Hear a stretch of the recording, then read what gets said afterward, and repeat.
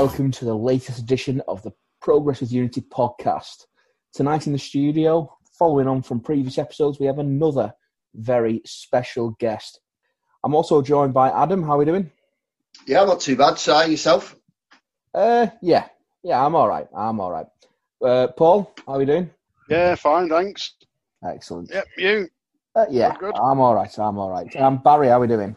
Just a little bit down with everything that's going on at the moment, to be honest. Well, not all right. We will come into that, and we've got Kieran Maguire. How are you doing, Kieran? I'm okay. My wife's got COVID, so we're living in different parts of the house. But there's a COVID dividend I've found, because it allows me to watch football non-stop all day, and she's in the bedroom. So it's her giving me grief. I watched 8 matches back to back at the weekend. I'm thinking, well, yeah, okay, I'm worried about her, but from a footballing point of view, there are some pluses. There are indeed. I mean, you're in company here. Myself and Barry have banged the COVID drum.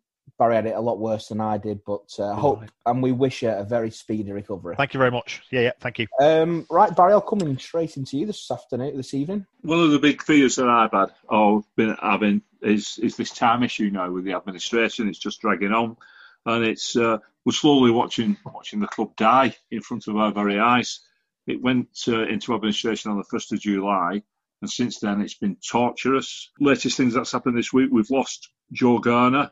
He's gone off to India, following the footsteps of both Pilks and Dan Fox. Yesterday, we was also told that Nick Meese, head of the medical stuff at the club, has left, along with that Andrew Proctor. So I think we've only got Gregory York and Liam Richardson and a couple of youth team coaches. It's getting rather depressing. And as I just mentioned, my big fear is the time issue.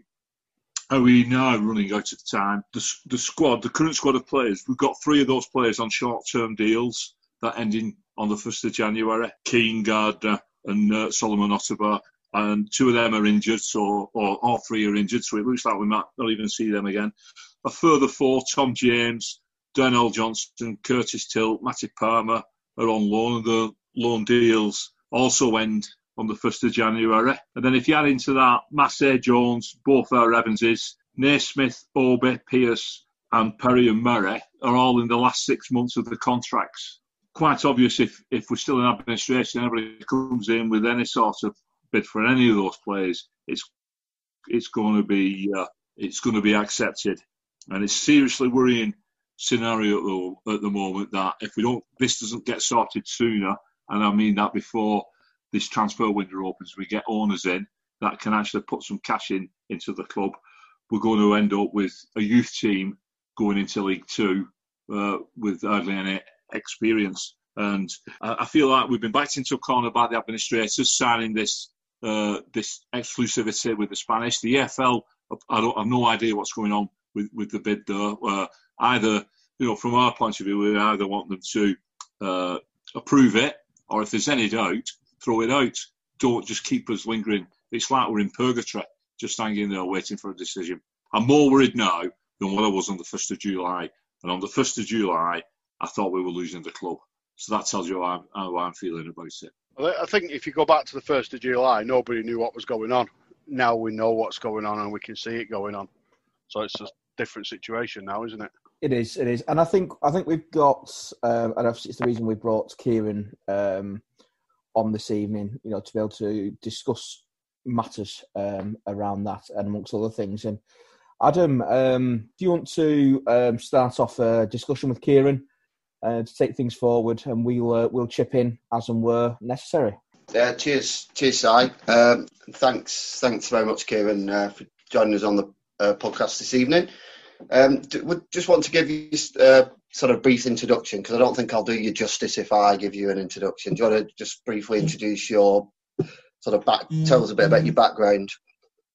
Well, I teach at the University of Liverpool, and I teach a non-proper subject, as lots of people have a habit of telling me. I teach football finance, so I look at clubs, look to see where the money comes from, look to see how it's being spent, valuation issues, red flags, all that type of thing. And I also do a podcast called The Price of Football with comedian Kevin Day, which rightly or wrongly seems to be it's too popular because there's too many bad news stories, and it takes up too much of my life, because what started off as a 20-minute a week giggle is now 2 hours a week. And even then we can't cram in all the stories. There's so many wrong uns in football. And of course, what happened to Wigan over the summer was a classic example of lack of governance, lack of scrutiny in terms of the way that some people are able to circumvent the rules. And that's not a criticism of the local board at Wigan. In my view, that they were presented with a fait accompli, and they were outmanoeuvred by first of all IEC and then Al Young. Does it surprise you that Wigan are still in administration at this stage? I mean, clubs be interested to also look at from your perspective, because I know you've written about valuation of clubs. Clubs sort of valued at around about the 4 million mark. But so are you surprised that we're still in administration, and do you think that seems like a fair value for the club?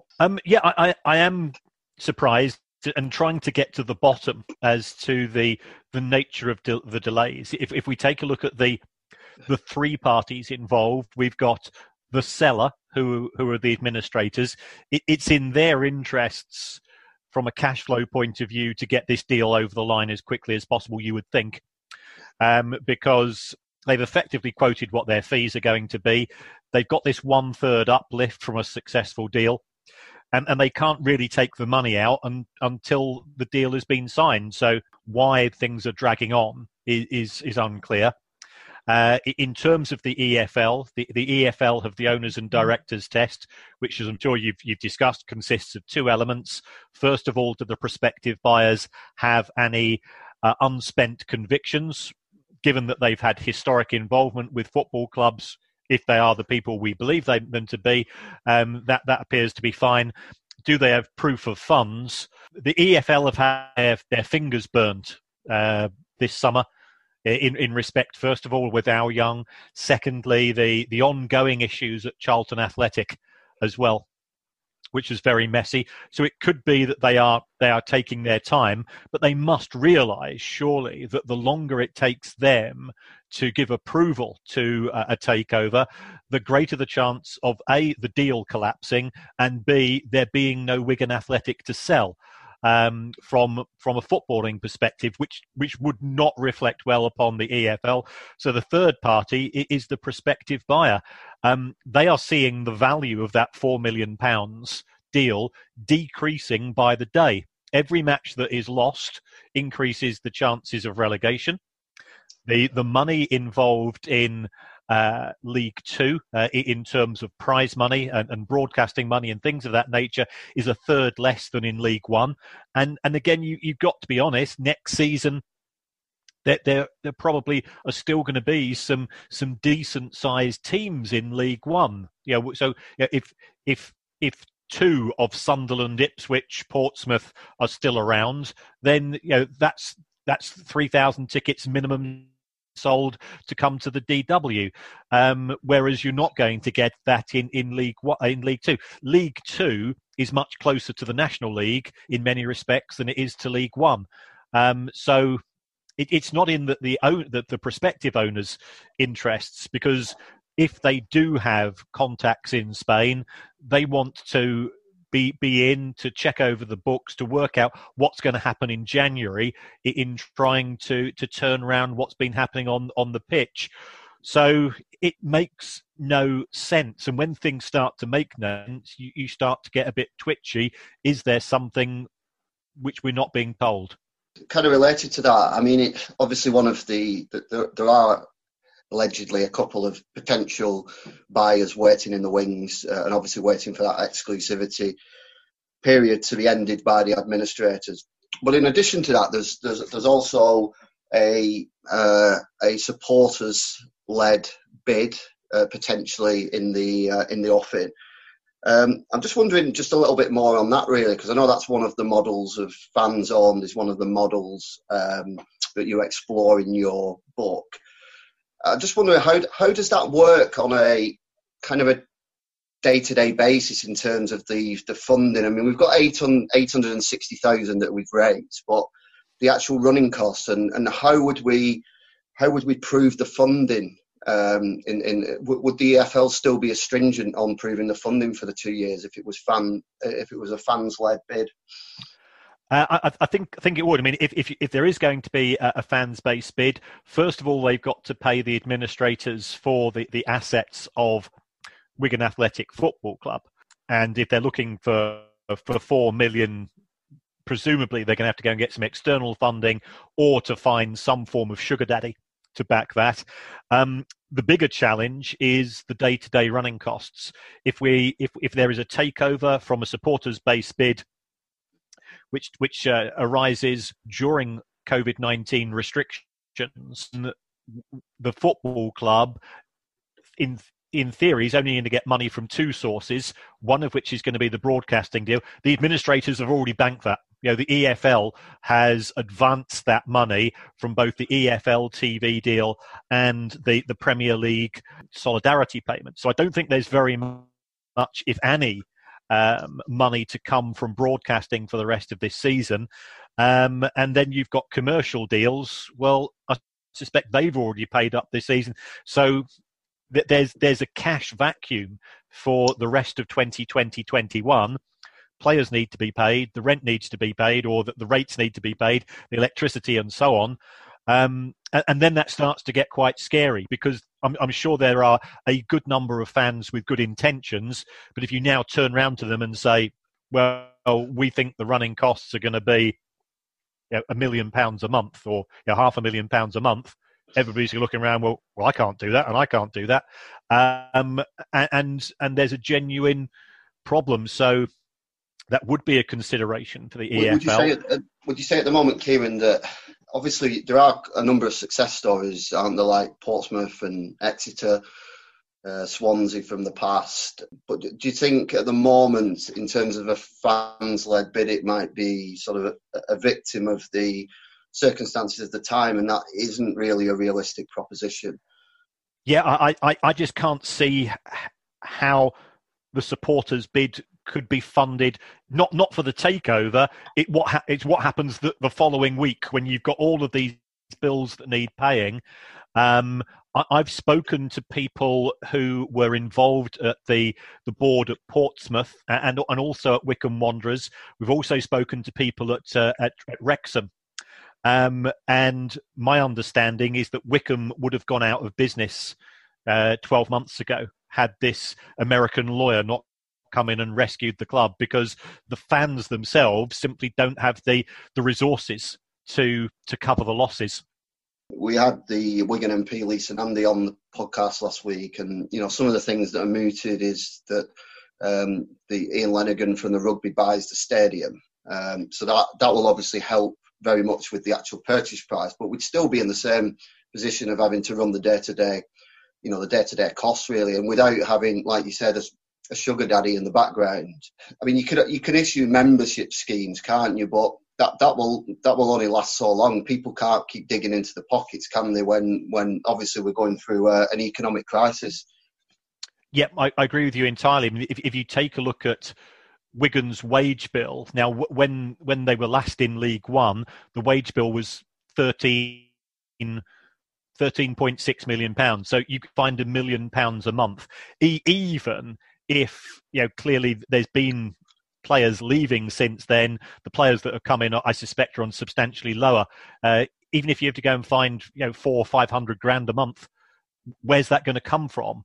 And that's before you start to take into consideration your day-to-day overheads. So it would be great if somebody went and bought the ground on behalf of the fans as a separate deal. But if you've got 800 grand, that 800 grand is not going to. And football players, I'm sure they're sympathetic, but they've got bills to pay, they've got families, they've got kids, they've got mortgages and car HP payments as well. And they're not going to say they are not going to stick around if after 2 or 3 months the fans say, well, we've run out of money, but we're going to get some at the start of next season. Do you mind taking a pay deferral? So it's a genuine challenge, I think, for anybody in the present circumstances. The only people that can afford to do any form of takeover is somebody who is cash rich and no criticism. Wigan fans don't have spare money. Many of them have been furloughed. Many of them have been laid off, lost their jobs, and so on. Nobody's got spare cash in the current environment. Was it yesterday, the day before, about return of fans to grounds, and also, I guess the other thing in terms of revenue that's related to that is the bailout. Now, I've read today that there was the football governance debate in Parliament, and it seems to me that Parliament are furious with the Premier League and the EFL as well, that they seemingly haven't as yet come to an agreement on this bailout. Now, one of the things that we've kind of been told is that the EFL and the Premier League do not want another club to fail. So therefore, another club will not fail during the course of this season. But until that bailout's agreed, I don't see where the money's going to come from. What's going to pay our wage bill? We've nothing left to sell. We've no assets to sell anymore. What's going to pay our wage bill from January if there's no bailout agreed?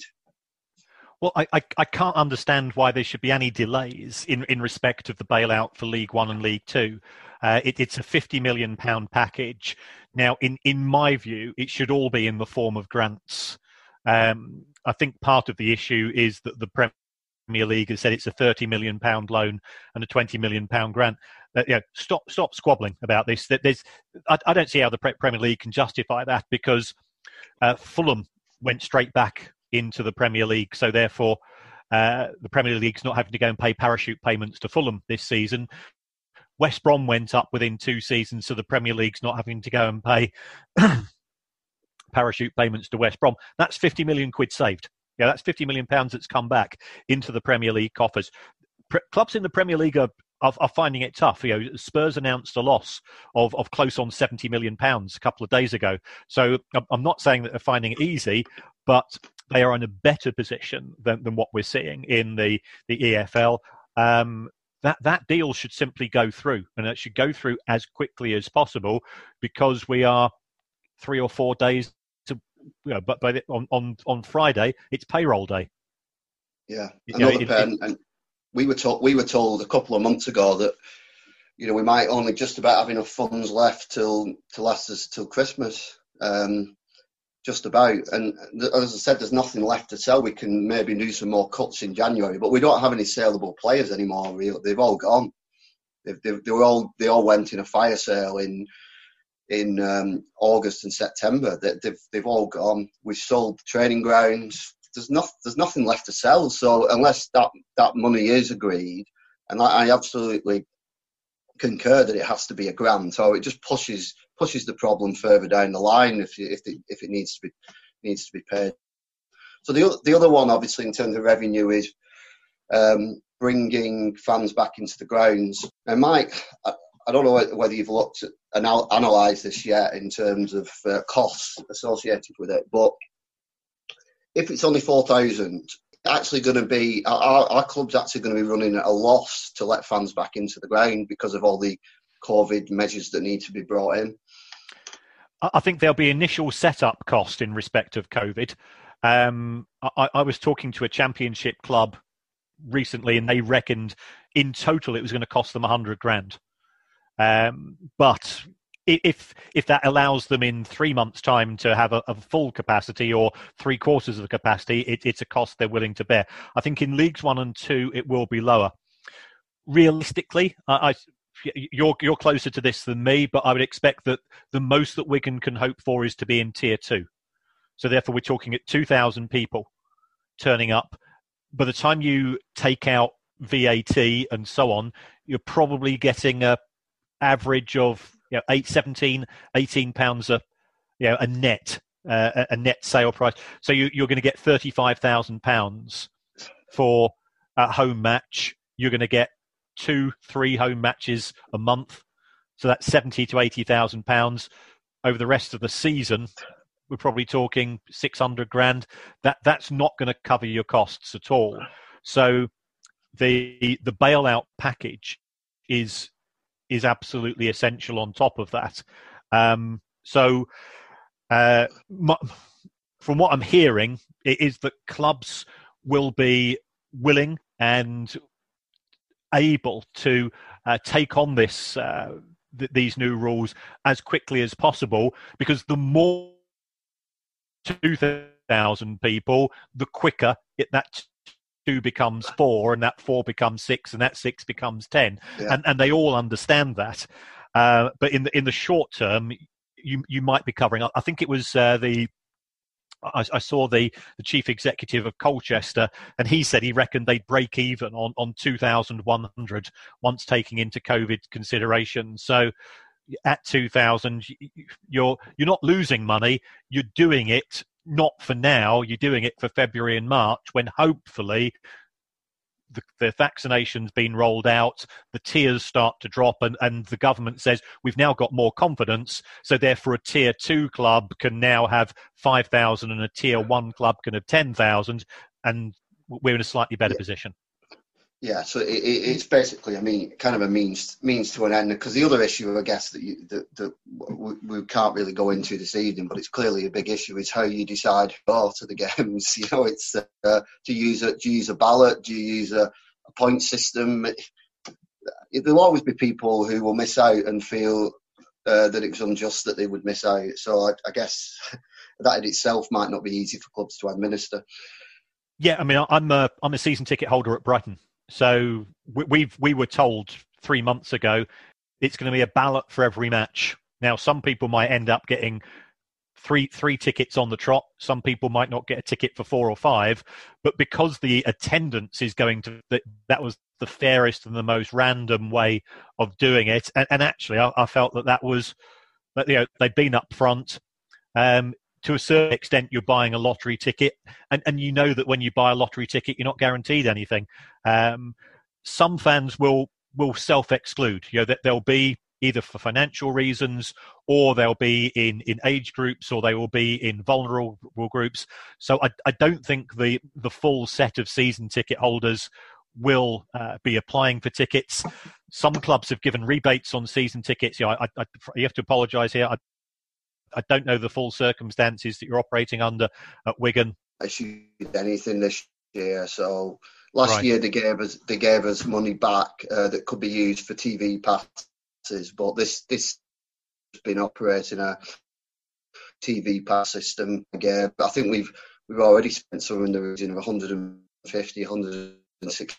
I guess by match ballots would make sense, because it would allow people to tailor their personal circumstances. If you get automatically entered because you had a season ticket last year, where it could be that, you know, for COVID, you know, for self-isolation reasons, or because you just don't feel comfortable attending a football match, and there will be people in those categories, and you've got to put health first. Yeah. Okay. Good. I've only got two more questions, and I'll bring the others in to see if there's any other questions from the panel. The first one is in terms of the administrators themselves. I know you've had some experience, haven't you, of working a long time ago, was it, in administration? Because the administrators have had a lot of criticism. I mean, I think we've tried to be. Is it kind of luck of the draw who you get as the administrators, as good administrators? Because the Portsmouth guy who was on Ashley, they said they worked with Trevor Birch, I think, and they were quite impressed. He said they were very helpful with setting up the Fanon model. I think we're getting less impressed by the current administrators as time goes on. And I'm just wondering whether, and most football administrators are saying, because ultimately the duty is to the creditors, or can you get administrators who are a bit more helpful than others? There are firms, ultimately you're talking about a firm of accountants in all probability. There are firms of accountants who are more professional than others. There are those whose main focus is the fee. And there's things in between. I've done some background. I'm aware of the reputation of Begbie's within the profession itself. I don't think it's appropriate for me to publicise that, and you can draw your own conclusions. Certainly, looking from afar, I think some of the times they appear to have been proactive, which I think is the right thing to do. But they are dealing with a unique industry. When I was running a holiday company or a double glazing company or half the pubs and clubs in the Northwest, which I used to do when I was younger and used to do this on a day-to-day basis, nobody really cared too much apart from the employees. But with a football club, because there is an emotional investment from the fan base, I do think things are different. It's I think at times, looking at from afar, there's been a few mistakes made in terms of the way that correspondence has taken place. Some of the comments that I've seen in terms of the defence of the fees seemed a bit churlish. It is an expensive business to appoint a firm of receivers, and sometimes you've got to go and say, well, unfortunately, that we're professional people. These are the charges that the industry charge, rather than go, well, just wait to see what Bolton are charging, and things of that nature. I don't think that's helping. Whataboutery gets you nowhere. If your fees are at the right level, simply defend them. But the overall cost, which I think is estimated, I think the fee estimate is £1 million, which goes up to about 1.3 million if the uplift is accepted, plus the legal fees. That's taking a large chunk of money away from the creditors. The problem that the creditors have is they don't really have much of an alternative. And I want to end on a sort of a pure football note, as fan to fan. Some nice success stories of recent years. On one of our obviously academy graduates, Jensen Weir. One of my favourite centre backs ever in Wigan history, Dan Burn. Just seeing how are they getting on at Brighton at the moment. Well, Big Dan, when he arrived, I think we paid around about 5 million at the time. I guess everybody was scratching their head because clearly he does stand out. Chris Hughton didn't seem keen to play him, but when there was a change of manager, Graham Potter converted him from a centre half to a wing back, and to see him galloping up the wing is quite a sight. Especially when he gets into his stride. So Dan's done reasonably well. I guess because he is 6'6", 6'7", we're expecting him to do more in the air than he perhaps has done at times. Because we've got Tariq Lamptey as our right wing back and he's 5'4", it does mean, of course, that whenever there is a goal kick, everybody knows where the ball's going to end up. Poor old Dan tended to be sort of marked by two players, and that negated our progress. But for a £5 million player in today's market, he's certainly exceeded expectations. He's an excellent squad player. He's very popular with the players, and he's pretty popular with the fans as well because he's a nice young man. In terms of Jensen, we do recruit a lot of players. From lower leagues. We've got a very good sort of development pathway, and I think they've got very high hopes for him. We recruited Stephen Alzate from Leyton Orient just over a year ago, and he broke into the first team. So there are certainly opportunities. Jensen's dad is our loans manager, David Weir, so there is a family connection there as well. They have plans for Jensen, certainly. From when I speak to, I speak to local journalists, I speak to people around the club as well. So that they've been pleased with the progress to date. Is he in a position where he'll be challenging for a first team place? Not yet, but it's a huge step up from where he was to the Premier League. Yeah, and obviously we wish him luck, and obviously Dan Burn as well. I hope the deal gets sealed and delivered as soon as possible because that's in your best interests. Yeah, thanks, Kieran. I hope your wife's okay and enjoy your back-to-back football at the weekend. Thanks, Kieran. Cheers, guys. Bye-bye. Thank you, bye-bye. Right then, let's delve into the game that was Bristol Rovers at the DW. Under the lights, it was good to get a point. a clean sheet, possession pretty even, but then this is where it starts to go downhill. Shots, 4 to the Latics, 13 to Bristol. On target, okay, half of ours were on target to Bristol's 3. Corners, they outdid us. Yellows to Merry, Perry and Tilt. Barry, what did you make of yesterday's game? I'll be quite honest, clean sheet, I made up a point. I'd take it, and I took a point before the game. Bristol Rovers, not a good side whatsoever. It's where we are. I enjoyed the game though, I must admit I did. I thought Joseph and Asgard looked quite good up the top. That's basically going to be sort of our team now until January, isn't it? Unless, of course, Calvin Lee Evans come back in. We don't know what's up with them. 12 of the team were 12 of the 18-man squad were academy graduates yesterday, which is very pleasing to see that we've got academy players who can, take the field when needed. But obviously, it does show that we are lacking in numbers. And I know you opened up tonight's piece with, obviously, Joe Garner off to India. And we've obviously lost a couple of backroom staff as well. But we're in desperate need, aren't we, of those first team, the older players coming back in. Experienced players, yeah. Come back in and really bolster that squad. When you think about it, we've only really got 2 players to come back in now, Lee Evans and Cal Naismith.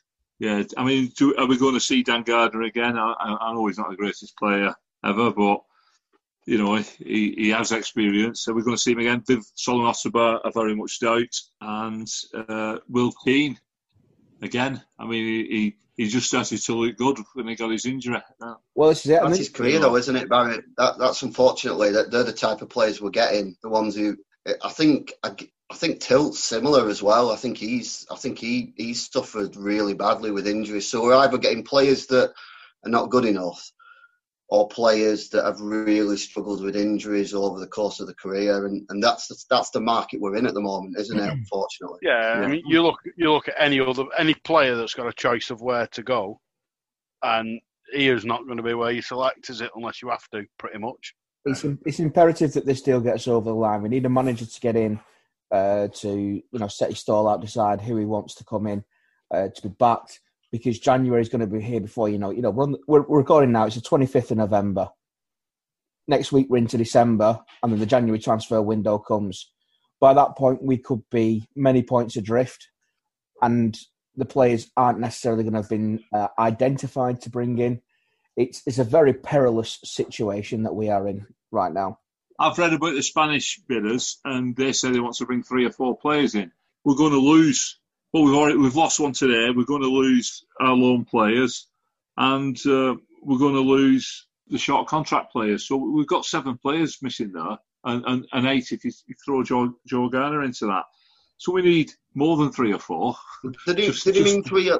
Did you mean 3 or 4 in addition to what we've got already? Because that wouldn't be quite as bad. Maybe that's the budget: 3 or 4 players. Are they permanent signings? Are they loan signings? We don't know, do we? This situation is just so flipping frustrating. I would not wish this scenario on fans of any other club. It's an absolute nightmare. And you're sitting at home, you're watching it on. You can't even go to the game to get away from it to watch the team play. You have to watch it on your bloody computer. But just while I'm on that, can I just have a little bit of a rant about something? I've seen quite a bit of shit on Twitter and that. Oh, what are you paying £10 for? I won't pay for that. There's people streaming this. This club is on its arse, really, literally on its arse. And people are getting, all right, I know not everybody can afford £10 a game, but some people can, and it's like they're taking the piss and they're laughing and they're calling the players. It's an absolute disgrace. We worked so well together in summer where we all clubbed together and everybody was dead positive. But now, I think this might be another side effect of the length of time it's been going on. People just seem to be just losing the will to fight. But we need that resurgence of passion again. We can't be giving up on we can't be giving up. I mean, that's the other thing as well. And people, it's not enjoyable. Barry's just alluded to. It's not enjoyable at all at the moment. It's horrible. It's horrible to watch because you just keep thinking back to what we had.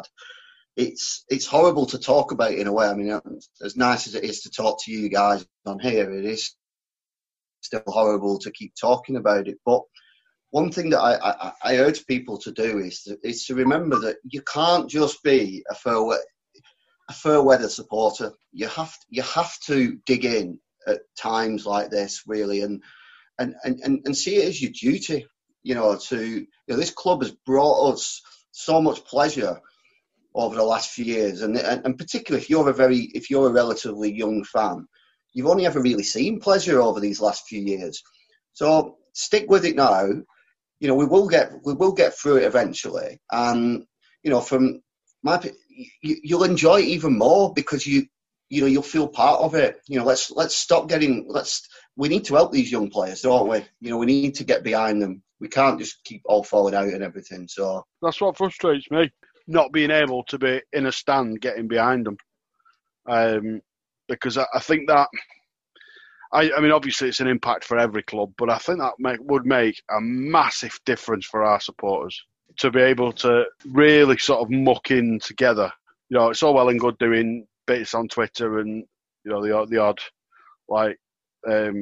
dial-in podcast here and there, but it's not the same as being part of the crowd cheering your team on at all, is it? You've seen in the past when we've been in dire situations how the fans have come together and supported the club and really got behind them, and how it's helped. Simon will know this anyway, because you're part of the supporters club. You was on the committee, weren't you? Yeah. In gone by, and you'll have known how that passion, through the supporters club can help, because you would have been in close contact with managers and players, wouldn't you? Yeah, there is a lot of passion, and I echo what you were saying, Barry. We're part of that predictions group that Kieran Crompton's got going, and the frustration, wasn't it, when we saw a tweet from someone on, was it Saturday, saying, why are people paying for this? Can't believe people are still paying for this. But there's the passion there. And even if there's just 1,000 of us, let's be those 1,000 that get back in there on when we're allowed to. Before we move on to news that's broken this evening, before we went out, I just want to go for. We ran a poll of the Latics fans' favourites 11, didn't we? So the Latics fans' favourites 11 that was voted for by obviously the fans started off with Phelan in goal, right back Reece James, Dazoo and Shana centre backs, Leighton Baines at left back, the midfield, Nzogbia left mid, Gomez, Palacios and Valencia right mid. Up top was Ellington and Roberts. Yeah, I would say you can't argue, and also the second 11 you can't argue, because you've got, obviously not read them out, but there was a backup 11, wasn't there? And they were all great players as well. Yeah, and you can find our team on Twitter page. Diego Maradona has passed away at the age of 60 today. All in all, a great footballer, and it's a loss to the footballing world, isn't it? Whether you like him or loathe him, you can't deny that he was one of the best ever. Yeah, absolute character, wasn't he? Brilliant.